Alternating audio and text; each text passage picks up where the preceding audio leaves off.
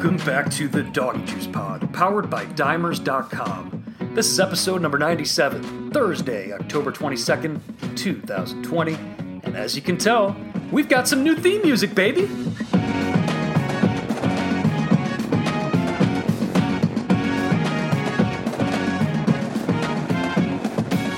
A very special thank you to my stepbro, Mike Silvestri, for coming up with the new theme song. We've got two new versions, so I'll roll with the other one later on at the end of the pod.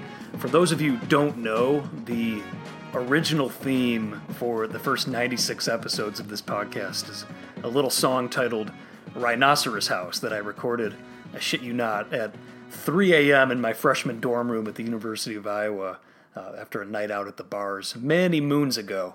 Needless to say, the Doggy Juice Pod was way overdue for an upgrade, but I love how the new theme song stays true to the original theme. Mike did a perfect job with this, so a special shout out to him. You can find his music pretty much anywhere, really, Spotify, Apple Music, etc. And you can also check him out at MikeSilvestrimusic.com. And if you're out in the Los Angeles area, you can also catch him live. Obviously, live shows are tough during the pandemic, but Mike is tremendous live. He can cover any song on the spot after just listening to it once, so he's that talented. Thanks again, Mike. Really appreciate that.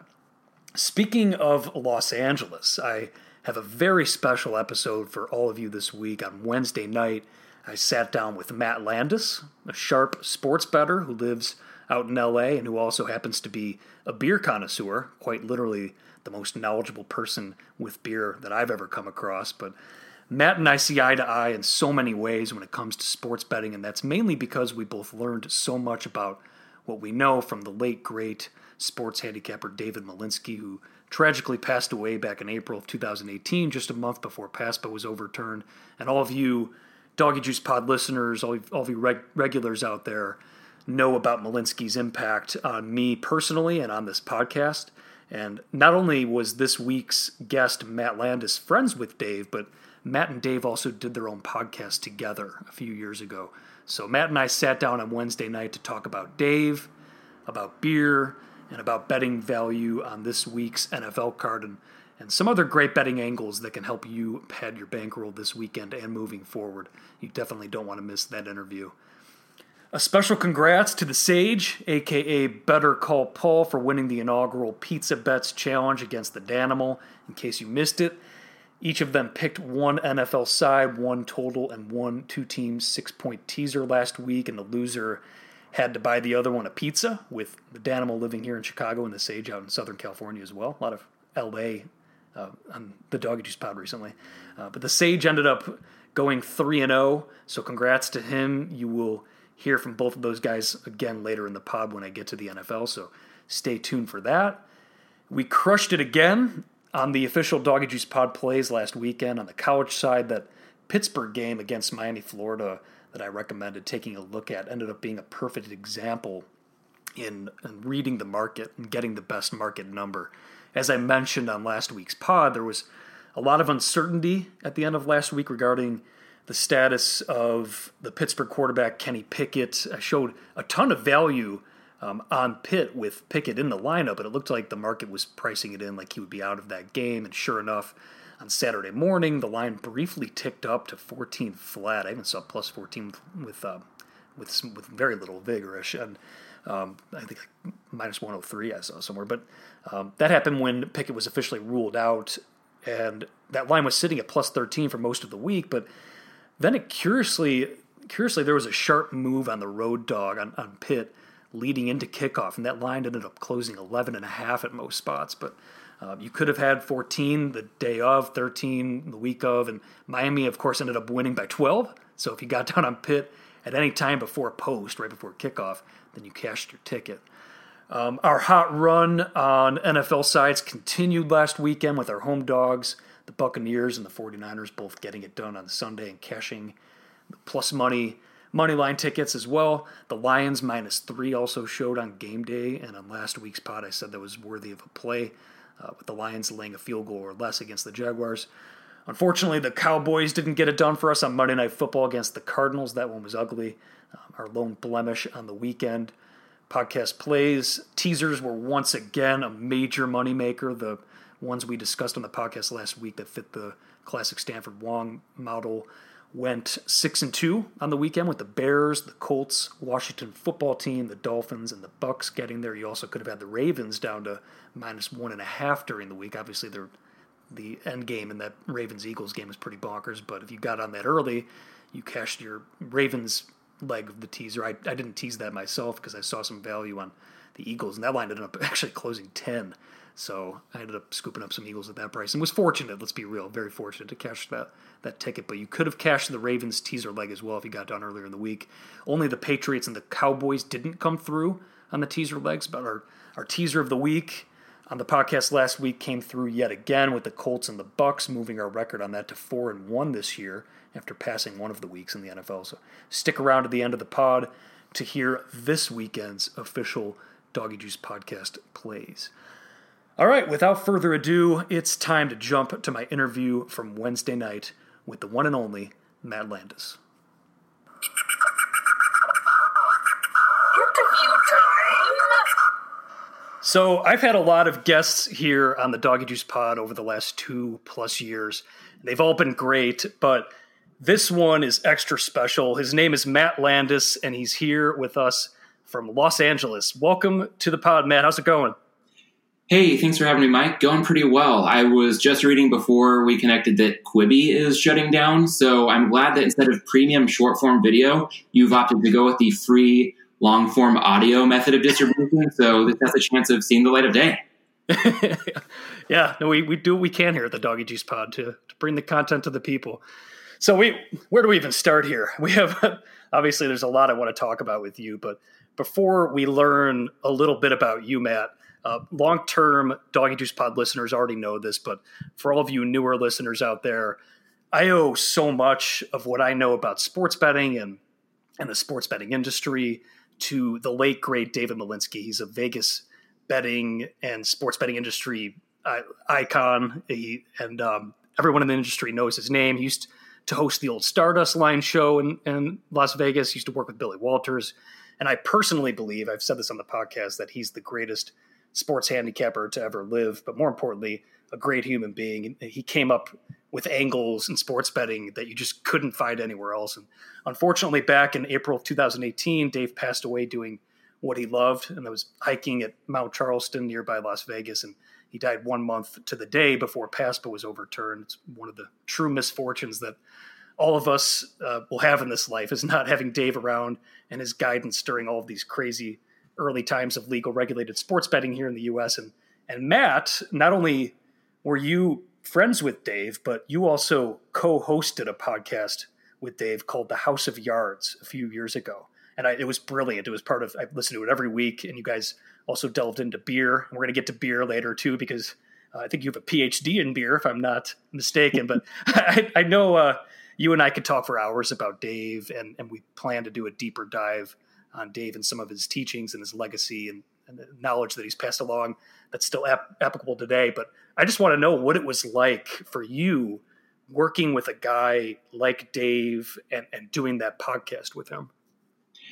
Yeah, I think you made a good point in that losing Dave when we did might be the bad beat of a lifetime for anybody who's interested in betting.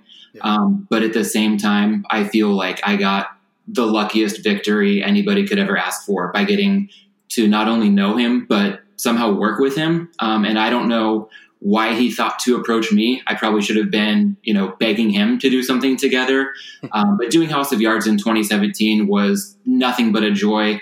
And even before then, just thinking about Dave, for me, it starts with his Point Blank column. I discovered it in 2014. I was instantly hooked. He gave out not just winning information, but I think true wisdom with a lot of wit, and the dignity to Dave's column and the people in that forum was just unlike anything you see online in sports betting discourse. So really, when I think of Dave, it comes down to not only edges on the betting board, but edges in all walks of life, from music to food, which he regularly featured in Point Blank.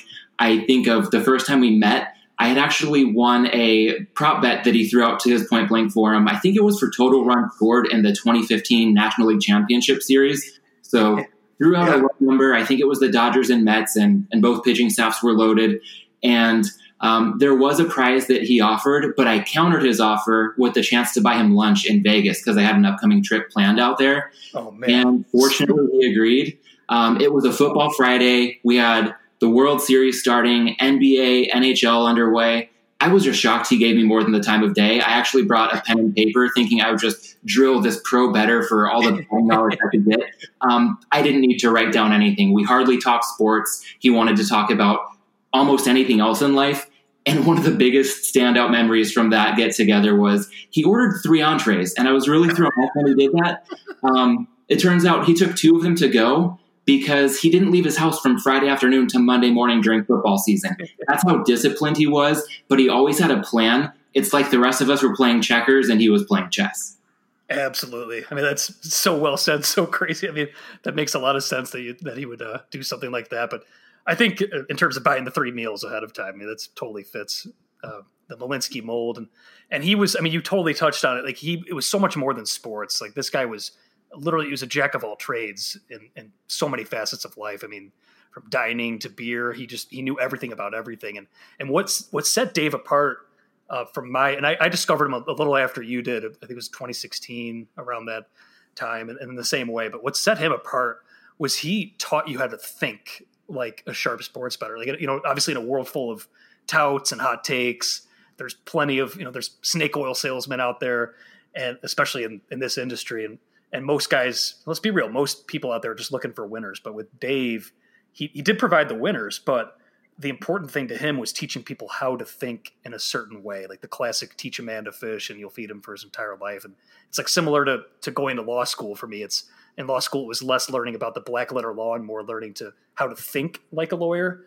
And I feel like the education that Dave provided was similar. It was priceless from that standpoint. So it's so cool that you got to do that with him. And I know that 2017 year was a special one. It's like you said, life's biggest bad beat that his life was cut short the way it was, and we weren't able to have him around right now.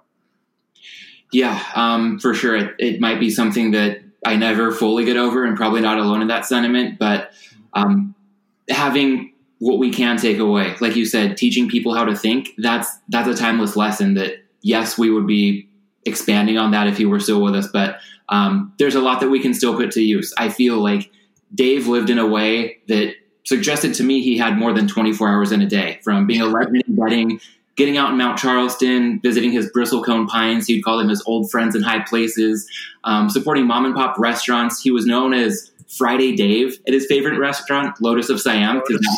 Football weekends. Yeah. And you could talk to him for hours about beer, wine, liquor, music, with Bruce Springsteen being an obvious favorite. Even when it came to reading, he would weave Shakespeare into Point Blank. That's the level at which he taught us how to think. He mentioned he would read Sophocles when he needed to unwind at night. He had the biggest Nat Geo collection I've ever seen. And I even have another friend who's in the football industry, Christopher Harris. He hosts the Harris Football Fantasy Podcast.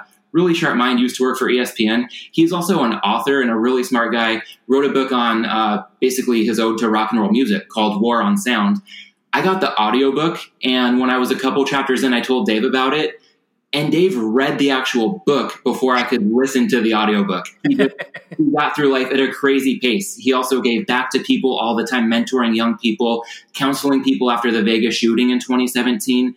And I think best of all, he met everybody at their level. Odds are he was the smartest person in any room he walked into when it came to any topic. Yeah. And even though he could go toe-to-toe with anyone, he would always dial it back to be relatable and inclusive of everybody. So that's just the kind of guy he was. And I love it when sometimes listening to your show, Mike, it feels like almost David Malinsky bingo. You mentioned the Jets being in the drawer. You talk about sports betting coverage and the Mediaverse, having a game in pocket, the portfolio for a weekend, the pendulum swinging on, all the overs we saw to start the season.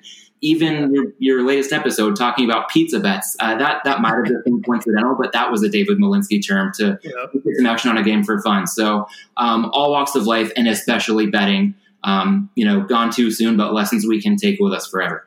Absolutely. Yes, I weave the Malinsky vocabulary into this podcast. And I feel like a lot of his terms, like the in-pocket, just phrase, Veasan uses it a lot. It's become a household term. And I think that's like something that he more or less made popular on his own. But I also found it funny, like to your point about him coming down to people's level. But everyone, and you also mentioned before, like the forums, the Point Blank forums would attract, very high level discussion from people of all walks of life. But I always found it funny that on the forums, everyone was so polite and so courteous and well spoken that people, like the trolls out there, actually started accusing Dave of creating like burner accounts and having conversations with himself on there, just because it was so high level on there. And it was, like you said, something you just can't find anywhere else. And we never will find anywhere else, unfortunately. But yeah, his legacy lives on. And I'm really looking forward to diving more into his teachings with you in the future and stuff. And I want to kind of segue here because you're kind of keeping the legacy going yourself. You have a new podcast now, and you just started it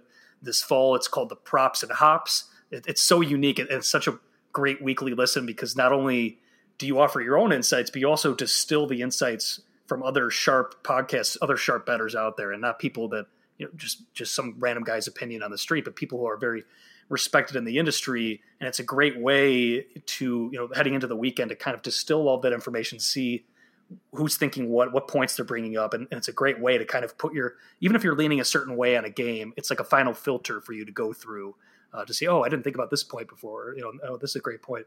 And you're also incredibly knowledgeable about beer and the world of beer. Like, didn't you get some sort of like degree or certificate for beer over at UCLA or something like that? Refresh my memory there. Yeah, I wish there would have been a certificate or degree, maybe some kind of commencement ceremony. But I did take a course on craft beer at UCLA this would have been, I think, early 2017. Basically, one night a week, we went and just learned about the whole history of the industry, got to meet some of the sharpest, beer minds in Southern California. And even though I went to USC, it was a tough call to, break ties and go to the other side. But if you've got some upside in craft beer on the line, then you've got to make the jump. And it was totally worth it. Got to make some good connections in the industry. And it was pretty early on in my journey of being a craft beer fan. So getting to know just the backstory of things, building some relationships, and starting to develop a taste that I thought, just like we try to find edges on the betting board, I want to have some edges when it comes to beer. So if I'm going to a certain side of town, where's the best spot to get something, not just mindlessly walking in somewhere hoping for the best, but having a little bit of knowledge in the memory bank. And more than anything, it's just fun. Like, I'll enjoy the nicest, fanciest beer anytime somebody wants to have it. But, I would just as soon share, a natty light with you watching any football game. So it's a good time. And I think there are a lot of good people in the industry. Beer and betting seem to be a natural pair. So it's fun to bring those two things together. I feel like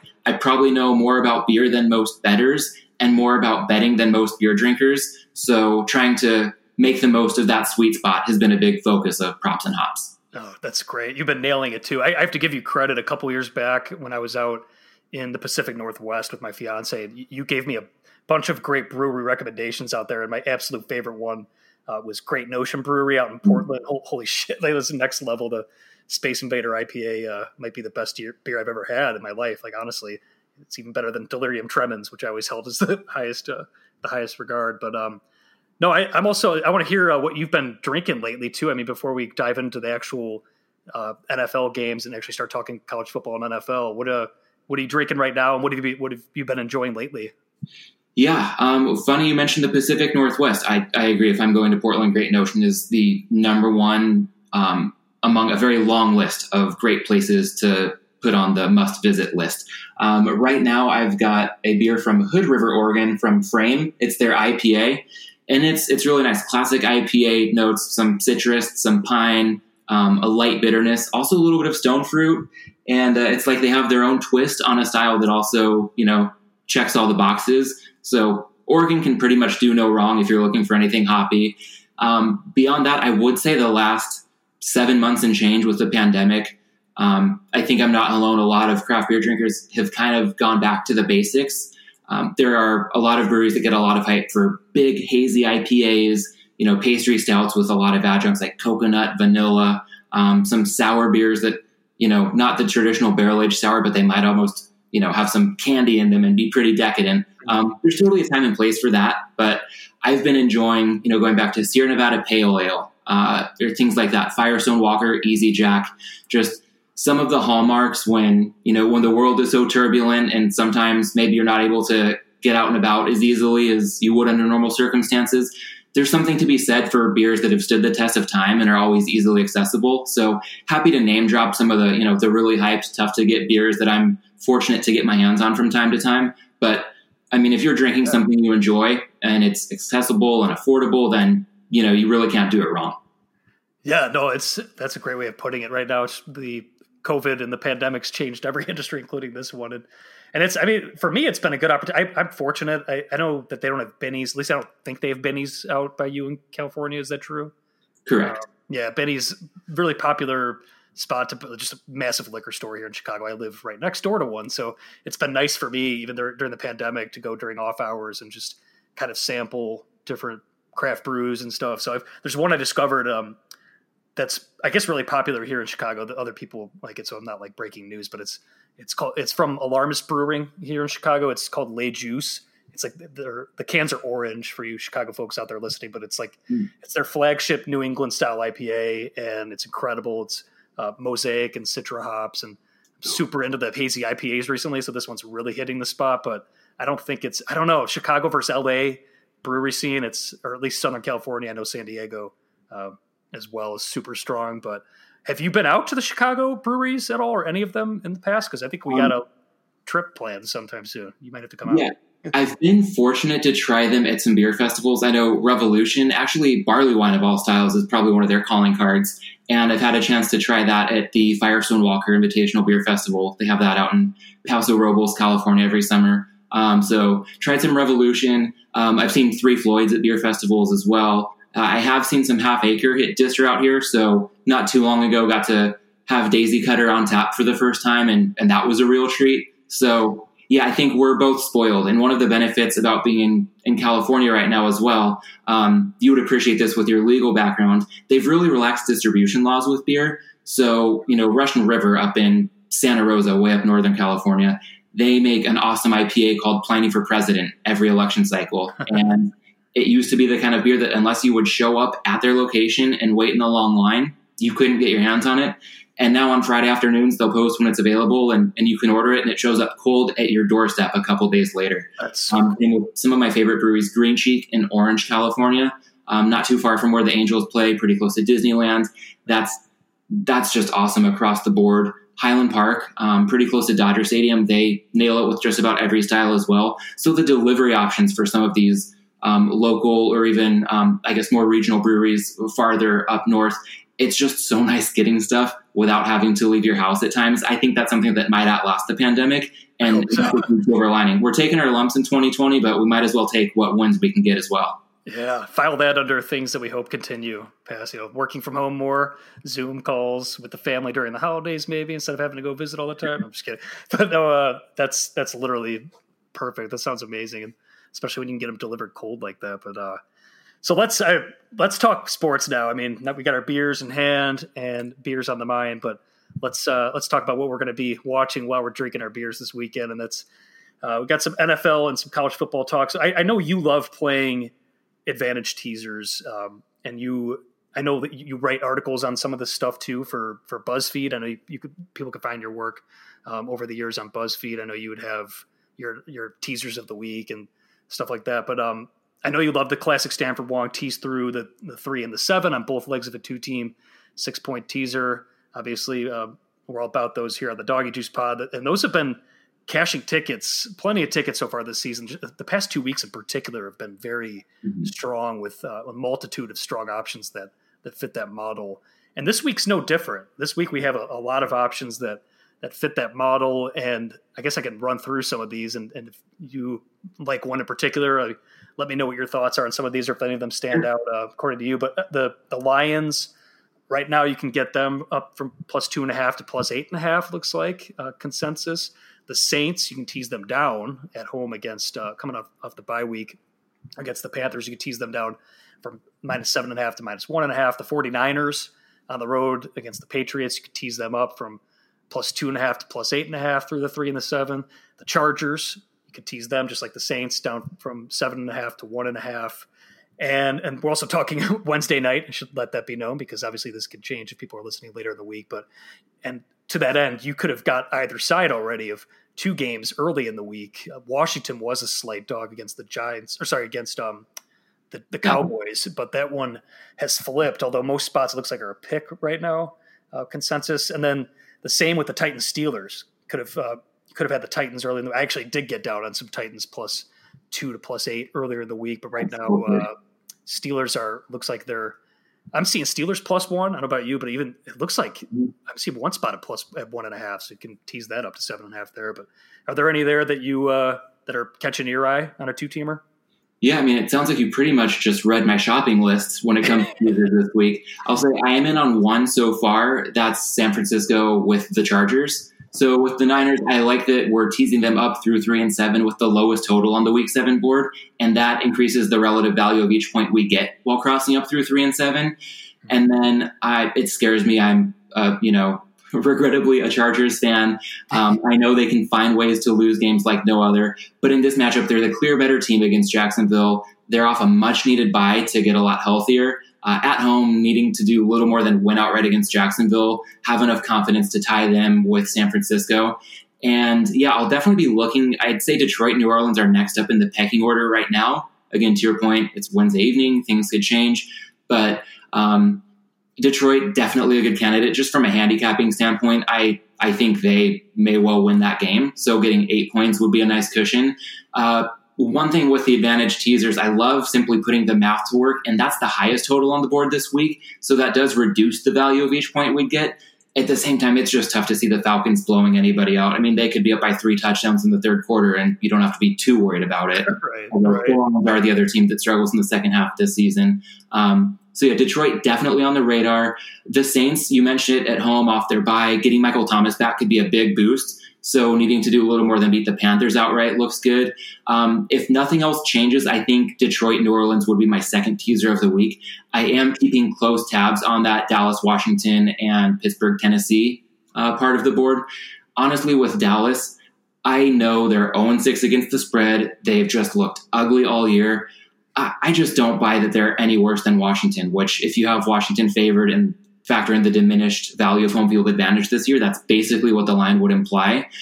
Dallas also closed -1 against Arizona, which, I mean, are we going to say that Washington and Arizona are about equal if you compare that closing line for Washington -1? I think Arizona would be favored by a touchdown, if not more, on a neutral against Washington right now. So yeah, Dallas needs a big downgrade. Big part of that game is the Washington front seven against a beat-up Dallas O-line. I think that's rightfully a big talking point. But I heard a good angle from Adam Chernoff on the Simple Handicap this morning. He said Washington's faced the 9th easiest schedule of opponents so far this year, and they're still only league average in passing rate and below average when we look at EPA against the pass and the rush. So yeah, we've got to question the Dallas offensive line, but I think we might also need to question some assumptions about the Washington front seven. And if Ezekiel Elliott can ever make it through the game without fumbling twice, then we might see some signs of life from the Cowboys offense. I do prefer the teaser with Dallas, but if this line doesn't hit 1.5, then I think I'll just plug my nose and take the plunge on Dallas at pick'em or better. Similarly with Pittsburgh, Tennessee, gonna let the math do its thing if we see +1.5 on either side. And then I do have one bet locked in on the non-teaser side of things, if you would like to get into that. But yeah, I think teaser this week, Niners, Chargers are in. Lions, Saints probably going to come in, but am interested in seeing what happens with the Dallas line, and Pittsburgh or Tennessee up through 7.5 would be great. Well played getting Tennessee already. Yeah, I was surprised by that one too, and I also figured that was more of like a handicapping the market situation where everyone kind of remembers that obviously the Steelers looked pretty damn good in their game, but the Titans, I think when people saw that, obviously they're catching 2 at home after this is undefeated. They haven't lost all year, obviously, so I think that could have potentially rubbed people the wrong way in the marketplace. But no, I completely agree with you on the Cowboys, just in terms of a buy low candidate this week. I think obviously there's a lot of talk about Dalton not being ready, and people kind of forget. I mean, not to when you grade out games and look at Monday night's game, the Cowboys are pretty unfortunate. Obviously, there was the dropped touchdown in the end zone to end the half. There was a blatant one of those picks was just a blatant miscall by the refs, and you hate to start Monday quarterback the ref decisions and stuff. But But there was a few, coin flips that obviously didn't go the way of the Cowboys, not to mention the Zeke fumbles. So I think that it's a good buy low spot from that, from a turnover regression standpoint, with Dalton maybe another week to practice with the first teamers from that standpoint, obviously an interdivision game. And I think there's a lot of reasons to buy low on the Cowboys this week. But I'm curious to hear what your side play is in the NFL besides potentially the Cowboys. Yeah, so it's one we saw some movement on this morning, but I still like where the number is now. Not to disappoint the hometown Chicago fans, but the Rams at -6 flat. I like it up to that point. I think the Rams are off a bad loss in front of a national audience on Sunday night, but that was a brutal spot, and I think that's a big part of why both of us were on San Francisco last weekend. For the Rams, it was their 4th road game in 5 weeks, and 3 of the previous 4 had been on the East Coast. So that's saying something. That's a lot of mileage they were logging. And now the Rams get to come home, extra day of rest for Monday Night Football. I think that benefits them more than Chicago in this case. And again, not to rain on the parade with, any hometown fans, but I don't think there's been a more misleading 5-1 team in recent memory than this year's Bears. They could easily be 2-3. They had the miracle comebacks against the Lions and the Falcons. Tampa Bay outgained them by more than a yard per play in that Thursday night game. And I think if the Bears record were 2-3 right now, which would be pretty reflective of their true talent, this line would be well north of a touchdown. So with both sides in play here, I just have to take the Rams at -6 flat or better. Yeah, no, I don't disagree there at all. I was hoping that it would be Rams 4 so I can really get involved, because I made it just close to a touchdown basically. But I agree with you there. There's a bit of, obviously, the pendulum shift on the public perception of the Rams after last week's game, and the Bears obviously being 5-1 in this. It's just crazy to think about how this year's been for the Bears right now. And I also feel like, this for the Bears game, it's a spot where the defense has kept it close. They've played the Rams the past couple years, and they were tight games. And I just feel like the Bears defense is still not getting the proper love in the market, maybe that it should be. But it's the offense that really worries me in this spot. And I agree with you from the standpoint of Bears traveling across the country. And I don't know if they actually match up well with the Rams at all, because I just don't envision Foles being able to get the ball out as quickly, because that was like last week we saw obviously with Garoppolo, that's the way they attacked the Rams. You neutralize Donald more, with quicker passes. And I just don't know if the Bears will be able to take advantage of that in the same way. Yeah, the Niners really succeeded going east-west using their running backs in the quick passing game. George Kittle had a big night, and just don't see those weapons with Chicago. So they are 5-1. I don't want to knock them too much for what they've accomplished to this point, but looking at this spot for both teams, would say the Rams are the one non-teaser play that's gone into pocket so far this week. Nice. All right, well, moving on really quickly to props. I know you've been all over this on your podcast, and I know you've told me over the phone recently, but the value that you're finding on some props that are correlated with the increase in scoring in the NFL this season. Obviously, early on in the year, overs have been the story, but namely the shortest touchdown over under 1.5 yards prop. You've touched on this, but can you share some of your findings, your recent findings there? Sure. Yeah, this is something that I recall from listening to Steve Fezzik break down Super Bowl props in recent years. And he said that in general, if a total's in the low 50s, say 51.5, then the shortest touchdown over under 1.5 should be lined at about -165. And I've been seeing some better numbers than that for some higher totals this season, and it's been working so far. So we've got record scoring through much of the season. The totals market has been trying to catch up, and that's typically a pretty quick market to become efficient. And props are where things can get a little bit less efficient and lag a little farther behind. So I've enjoyed finding some downstream angles to get and play on some bigger trends. And the beauty of it is that a lot of these markets don't get as much attention. Yes, limits are lower, but if you're not trying to get down a really big amount, then there are some edges to be had here. Mm-hmm. So I've been seeing plenty of games lined in the mid to high 50s with the prop listed in the -130 to -150 range. And those have been gladly accepted. And I think the way Dave Malinsky would describe it would be a meal ticket, the kind of bet that you keep going back to the well with week after week. I've got, a handful of them in seemingly every weekend's portfolio, and they've been a pretty big plus so far. So going to continue to monitor that, but Anytime you can see a total in the low 50s and get minus 165 or better for the shortest touchdown under 1.5 prop, there's probably some value there. Yeah, especially if it involves the Cowboys pre-Dak injury. I know that was the one that you were really, it was just screaming value early on because you're getting several touchdowns that are 1 yard in length in those games. It just opens up so many situations. You get the pass interference call in the end zone, obviously another penalty to move the ball up to the one. There's just so many ways to cash that. And obviously minus 165 VIG, it's, a lot of people could scoff at that price when they have to lay something like that, but it's just the math. And it's, like you said, in these games that are higher scoring, that many more touchdowns, and they're not adjusting these props quite as much. So that's a great angle. I love it. I wish we could talk forever. This, of course, it always goes fast, but this one's gone faster than it seems any other one's gone. But I was hoping to pick your brain. Actually, really quickly, I want to, just before we close up, college football adjusted lines kind of ties in with everything we've been talking about. But you've kind of noticed recently, you've mentioned the big favorites in games with these higher totals can also have value on adjusted lines. And I know that this is something that Dave always talked about, but I guess we can close up this interview with your thoughts on that really quick. Sure. Yeah, this is something that I recall Dave shushing once in the Point Blank forum. He rarely did it. So when that happened, it was just a blinking light that there was value on this angle. Basically, big favorites in games with high totals, specifically if we've got a favorite of 20 or more and a total of 60 or more, taking the favorite on the adjusted line decreases the relative value of each point you're giving up. So kind of the flip side of looking for teasers with underdogs and games with low totals. And these college adjusted lines with big favorites and games with high totals, there can really be some value there because the book charges the same VIG, whether it's a favorite of 7 or 27 or a total of 45 or 65. And one more thing to look for here, there's a real sweet spot when the big favorites take on money leading up to kickoff. Sometimes those adjusted lines will stay the same. So it's a great bet to look for on Saturday mornings because there can be some really good opportunities at post when the adjusted lines aren't too far off the actual lines for a game, but you can get some much bigger payouts. So something to keep in mind, especially as we finally get the Big Ten back, getting the Pac-12 back in a couple of weeks. So we might actually have some more options to make these types of bets over the course of the rest of the college season.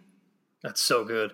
Awesome, man. All right. Really appreciate all that insight. Of course, this went so fast, but I appreciate you giving me the time to talk to you and looking forward to bringing you back on very, very soon, Matt. Yeah, thanks, Mike. I know I didn't have any bets with Juice on the dog, and this is the DoggyJuice pod, so I'll try to do better next time, but this was a blast. Always a great time to connect. Awesome, man. Talk to you later. All right. See ya. Thanks again to Matt for coming on the pod. That was absolutely terrific. You can find him on Twitter at mlandis, that's Landes 18, and be sure to check out his new podcast, Props and Hops, by subscribing on iTunes. It's well worth the listen each week, so you should absolutely be adding that to your rotation. All right, time to move on to some college football. I can feel it all the way down in my plums, getting all swollen.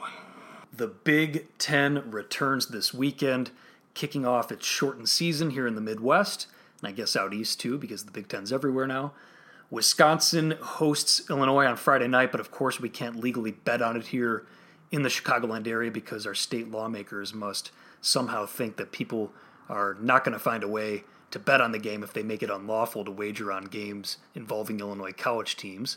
No, lawmakers, you're getting this wrong for the exact same reasons you think that you're getting this right. If you make it legal and, keep people away from going across state lines to bet on it in the state, in a neighboring state, or keep money out of the black market, away from offshore, that's going to keep betting above board. It's going to make it easier to track irregular line moves in order to protect the integrity of the games, your reason for not wanting Illinois bettors to wager on Illinois college teams in the first place. People are still going to bet this stuff, and it's absurd to think that your efforts, Illinois lawmakers, are helping the college coaches and athletes. I mean, just look at Nevada or even a state like Colorado where the University of Colorado actually partnered with a sports book.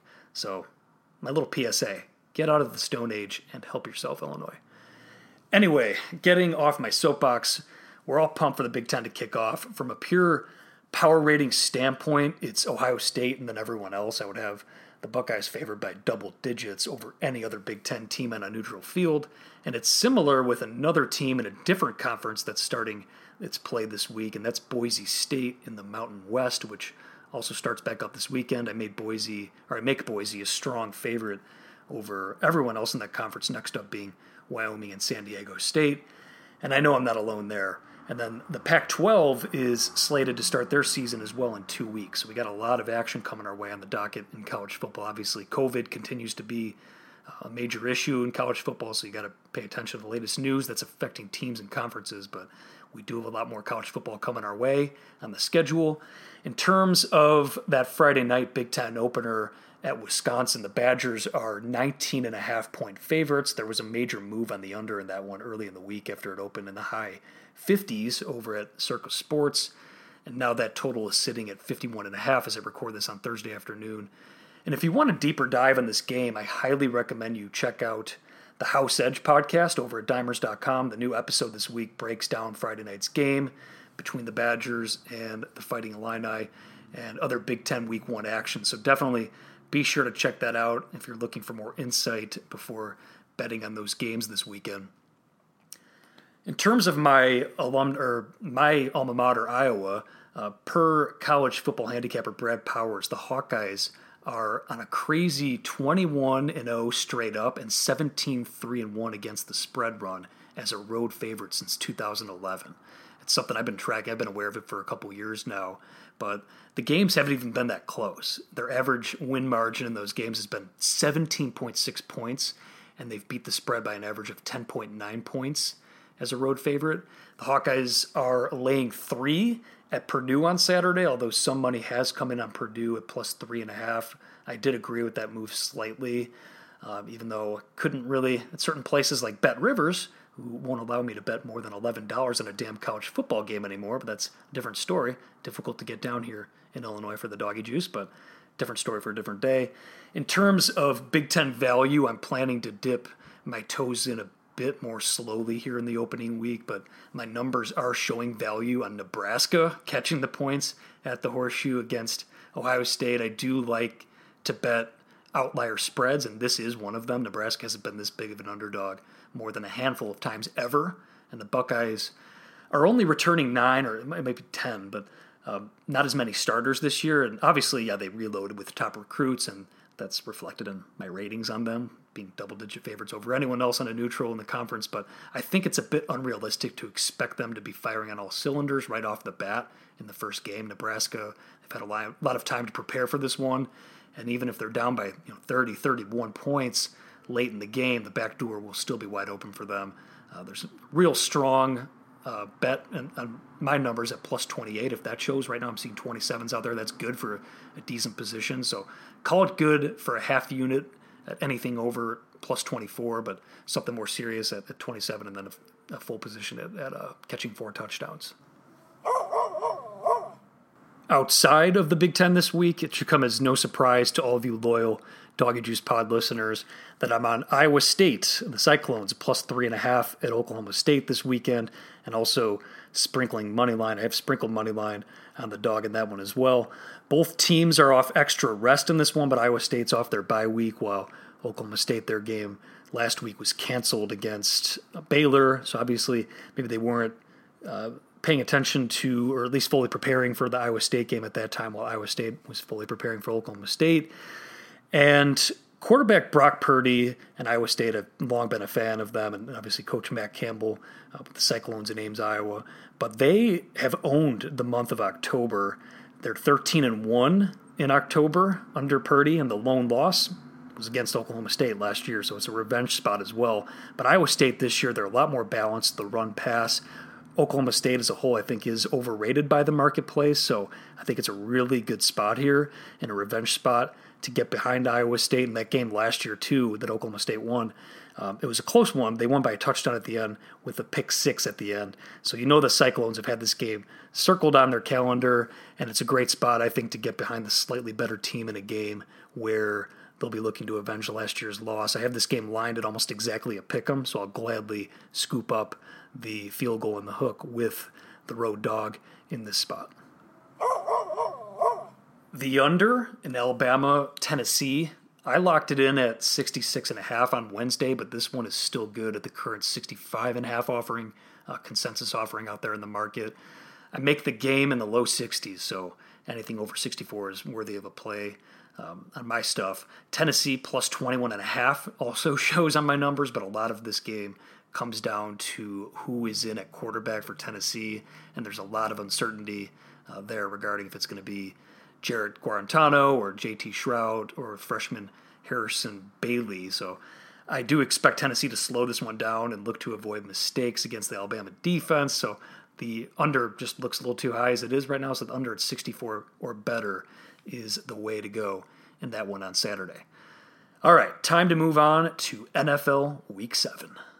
Hello! Like I said at the top, we absolutely crushed it with the Doggy Juice podcast plays again last week. Moving on to this week's card, we've had some early week line moves that I agreed with, and I'm not seeing too much value on the sides anymore, but we do have some nice teaser options. The Cowboys and the Jets are the only teams in the NFL sitting at 0-6 against the spread. I know it's nuts, but there are buy signs on each of those teams in the marketplace this week that are starting to show.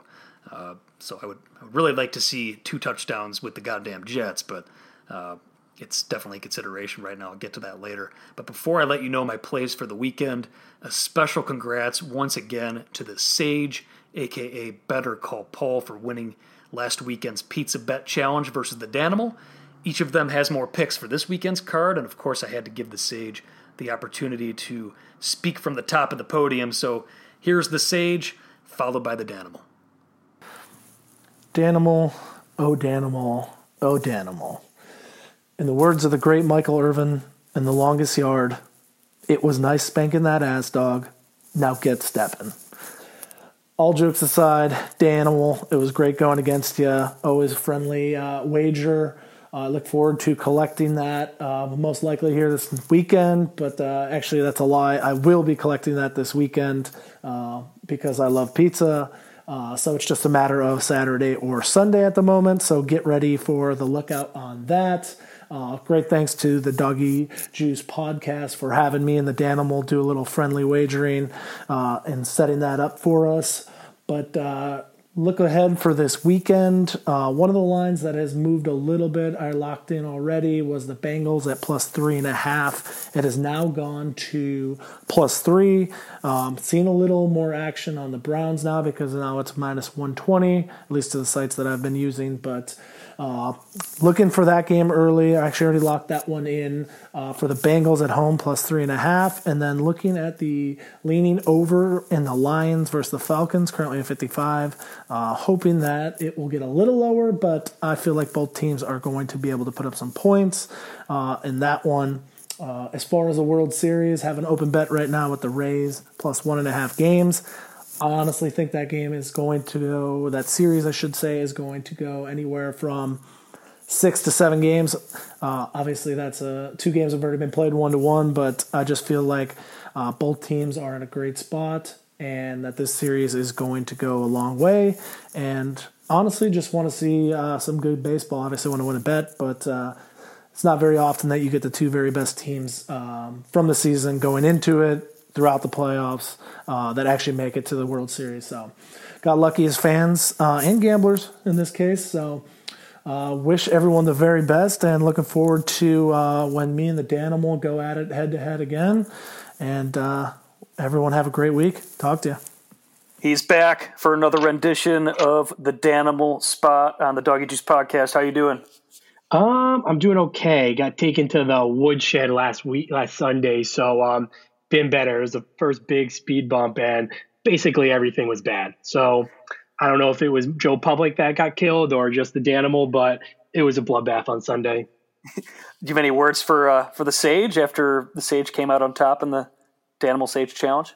Yeah, I mean, thankfully he went 3-0, so I wasn't even mad. I can't beat that, really. You can only tie it, so I wasn't that pissed that Dallas stinks. But, yeah, I mean, you can't beat 3-0, right? No. And it looked like for a while, I mean, I know you had the Cowboys as part of your teaser leg, and obviously we know that line closed. Cowboys the favorite. I was on them too, but it looked like you were going to go 2-1 before they blew it on Monday night. So I don't know. It's either way. I mean, you've tough weeks happen to all of us, and you've given out plenty of winners here on the pod so far this year. So let's turn it around. What do you got for Week 7 for us? Week 7. I switched it up a little bit here. This is unlike the Danimal. I'm going on some teams I think stink, some underdogs. So we'll see how this works. It's going to either be a disaster or I'm going to be back on the sharp side. I'm going with Dallas +1 right now against Washington. Both awful teams. The NFC Beast is looking great again this year, but I don't know. The Dallas can't be any worse. Washington's not good. Maybe Dalton figures it out a little this week. So give me the Cowboys as dogs there. Packers -3.5 against Houston. Packers laid an egg last week, started out hot, and then just got steamrolled. I think bounce back for the Packers. So Packers 3.5 against Houston. Going back to the well with Pittsburgh. I think I bet Pittsburgh almost every week, taking them as dogs against the Titans.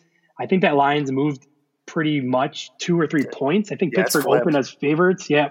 So again, I'll take Pittsburgh as a dog, ride the hot hand until it dies. And the last one is, I hate this pick so much. No way it wins, but I'm going to take the Broncos, get 9.5. Wanted 10, late to the party. Saw snow in Sunday in Denver, so I'm just hoping for a complete whiteout, and the Chiefs will win by 30, but I'm taking the Broncos +9.5. Good stuff, man. All right, well, good luck with your action, and we will touch base again next week. Enjoy the games. Take care, everybody. All right, thank you very much to the Sage and the Danimal, and good luck on all of your plays this weekend. Time to close out the podcast with the official Doggy Juice Pod NFL Week 7 plays. The Lions at +3 earlier in the week. That's where I got them. I make this game a pick 'em, so I was more than happy to lock down the road team here, catching a field goal early in the week. The line has come down to 2.5. I'm seeing +2.5 consensus price out there on Thursdays, so I would only scoop up some money line at a plus price there. +2.5 is good value, but like I've said in previous podcasts, there's asymmetric risk involved when you want to. It's better off to wait for the 3 potentially to show the risk of the line going from 2.5 down to 2 and 1 is negligible in comparison. So I would definitely recommend locking in some plus money that you could find on the money line on the dog here, but definitely wait around to see if another 3 pops again. And even if it doesn't, the lines make an excellent teaser option on this week's card. More on that soon. The Dallas Cowboys. Yes, I know. But I'm seeing +1s out there now, consensus out in the marketplace. But call this one good at a pick 'em or better. We have consensus agreement from Matt Landis and the Danimal on the podcast as well. I don't think there's a better buy low opportunity in the marketplace that's better than the Cowboys heading into this weekend, because Joe Public remembers what he saw last, and obviously Monday night was a pretty bad display, as we saw, but when you really look more into the game, obviously there was some fumbles and mistakes on the Cowboys' end and some fortune on the Cardinals' end, and I think that's helping create some of this value. In the look-ahead line, the Cowboys were favored by a lot more, even with Dalton in replacing Prescott in the look-ahead last week, and I think this line's just moved too far, so I will gladly bet on the Cowboys on the road here in this spot. Everyone and their uncle's on against Dallas right now, but this line, like I said, has gone too far. And the Dimers bot over at dimers.com, the quick pick section agrees. The Dimers bot is showing a massive double-digit percentage edge for the Cowboys in this spot. If they hit +1.5, then I also highly recommend teasing the Cowboys up through the 3 and the 7 as one of 2 legs on a 6.2 team NFL teaser. The Cardinals +3.5, but keep this investment smaller. Looking at the intangibles, every single one seems to favor the Seahawks here. They're off their bye week while the Cardinals are on short rest after playing on Monday Night Football and after a lot of traveling to the East Coast over the past few weeks. But the analytics folks out there know that the Seahawks continue to defy logic in so many ways from an analytics standpoint. They've been outgained in all 5 of their games this season. They keep winning close one-score games, a trend that's continued from last year, and the defense is one of the worst units in the league. But Russell Wilson is never out of it, and we're seeing that the line reflect that notion, or at least that's what people are believing. And sheer numbers-wise, I make this game close to 1, Seahawks 1, so I did scoop up some Cardinals +3.5 in the money line at that price, but keeping the investment smaller this week given the fact that situationally it's a terrible spot for them, and since Seattle's had extra time to prepare for it. And yes, I will be the asshole betting the Jets this week, but I'm really in no rush, although we did see some money come in on them Thursday morning to push that line from 13 to 12.5 consensus. The Bills favored on the road. I'll do a small position at 13 if I need to, but I'm really looking for a full 2 touchdowns to get involved for something more serious. Remember, as we say on the podcast, Jimmy Vaccaro, legendary Vegas odds maker, likes to say, Joe's bet teams, pros bet numbers. Having said that, though, it's hard getting behind the Jets at any number, but I'll be forced to if they're catching 2 full touchdowns this weekend, because when you look at it, these guys are still NFL players getting graded on every play, playing for contracts. They're not, your backup college players. These guys are professionals. They have pride. And regardless if they're, obviously they're by far the worst on my power ratings and anybody's power ratings this year, but that line is way inflated. In terms of the hometown Bears, the line on this game is north of a touchdown last week before the Rams lost to the Niners and the Bears beat the Panthers. I do show a tick of value on the Rams here at 6, laying 6 against the Bears. That one was 5.5 earlier in the week.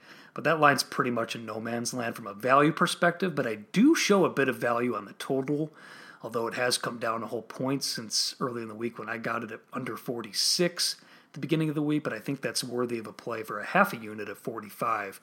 The DoggyJuice models combined to make that one 42.8. Once again, a lot of options fit our teaser model of teasing through the key numbers of 3 and 7 on a 2-team 6-point NFL teaser, as long as you aren't laying vig much higher than -120, anything higher than -120. Really want to cherish those outs where you can get -110 still. They're few and far in between. I've said this in previous weeks too, but the classic Stanford 1 teaser model, obviously that's been doing quite well this year, and I mentioned these earlier in the podcast in my chat with Matt. But just a quick refresher on what's available out there that fits the model. The Lions, +2.5 to +8.5. The Saints, -7.5 to -1.5. The 49ers, +2 to +8. The Chargers, -7.5 to -1.5. And then you could have gotten either side on a couple of games early in the week. Washington was a slight dog against the Giants, against the Cowboys, but that one has flipped, although most spots are at a pick 'em now. And either side of the Titans-Steelers could have been had earlier in the week as well, but right now that's sitting at Steelers +1, +1.5. So you can really tease that at +1.5 up through the key numbers of 3 and 7. I personally like the Chargers down to -1.5 the most this week, besides the Lions, which I'll get to in a second. But they're off their bye, the better team across the board, and I know Matt touched on this earlier as well, and I agree with a lot of what he said. The Jaguars are traveling cross-country after giving up 30-plus points in 5 straight games. They're facing a Chargers team that's obviously off their bye week. And from a bigger picture standpoint, when you look at Herbert versus Gardner Minshew from a college expectation standpoint and post-college expectation standpoint, obviously Minshew has more NFL experience under his belt, but we're talking completely different levels in terms of their level of recruitment. Minshew being a 6th-round draft pick versus Herbert being an early 1st-round draft pick. So I do like that one. I also like the Lions up, like I said before, up to +8.5, especially since I'm obviously on the Lions side in that one too. From a pure power ratings perspective, I lean the Panthers against the Saints in that game, but considering the intangibles involved and the Saints coming off their bye week, I think there are worse things you can do this weekend than including the Saints as one leg of a 2-team teaser and essentially asking them to win the game outright at home, out of their bye, against a starting quarterback that they're very familiar with. But yeah, my favorite teaser legs this week, and I also like the Niners as well, in which should be a lower scoring game. My favorite teaser legs this week are the Lions to +8.5, the 49ers to +8, and the Saints and the Chargers both down to -1.5. Key in all 4 of those teaser legs together, but let's call the official Doggy Juice podcast teaser of the week the Lions up to +8.5 against the Falcons, and the Chargers down to -1.5 at home against the Jaguars. All right, that'll do it for this episode of the Doggy Juice Pod. As always, follow me on Twitter and Instagram at DoggyJuice. And again, a very special thank you to my bro, Mike Silvestri, for coming up with the new podcast theme song. Be sure to check him out at MikeSilvestrimusic.com. Good luck with your bets this weekend, and I will talk to you all next week. Doggy Juice.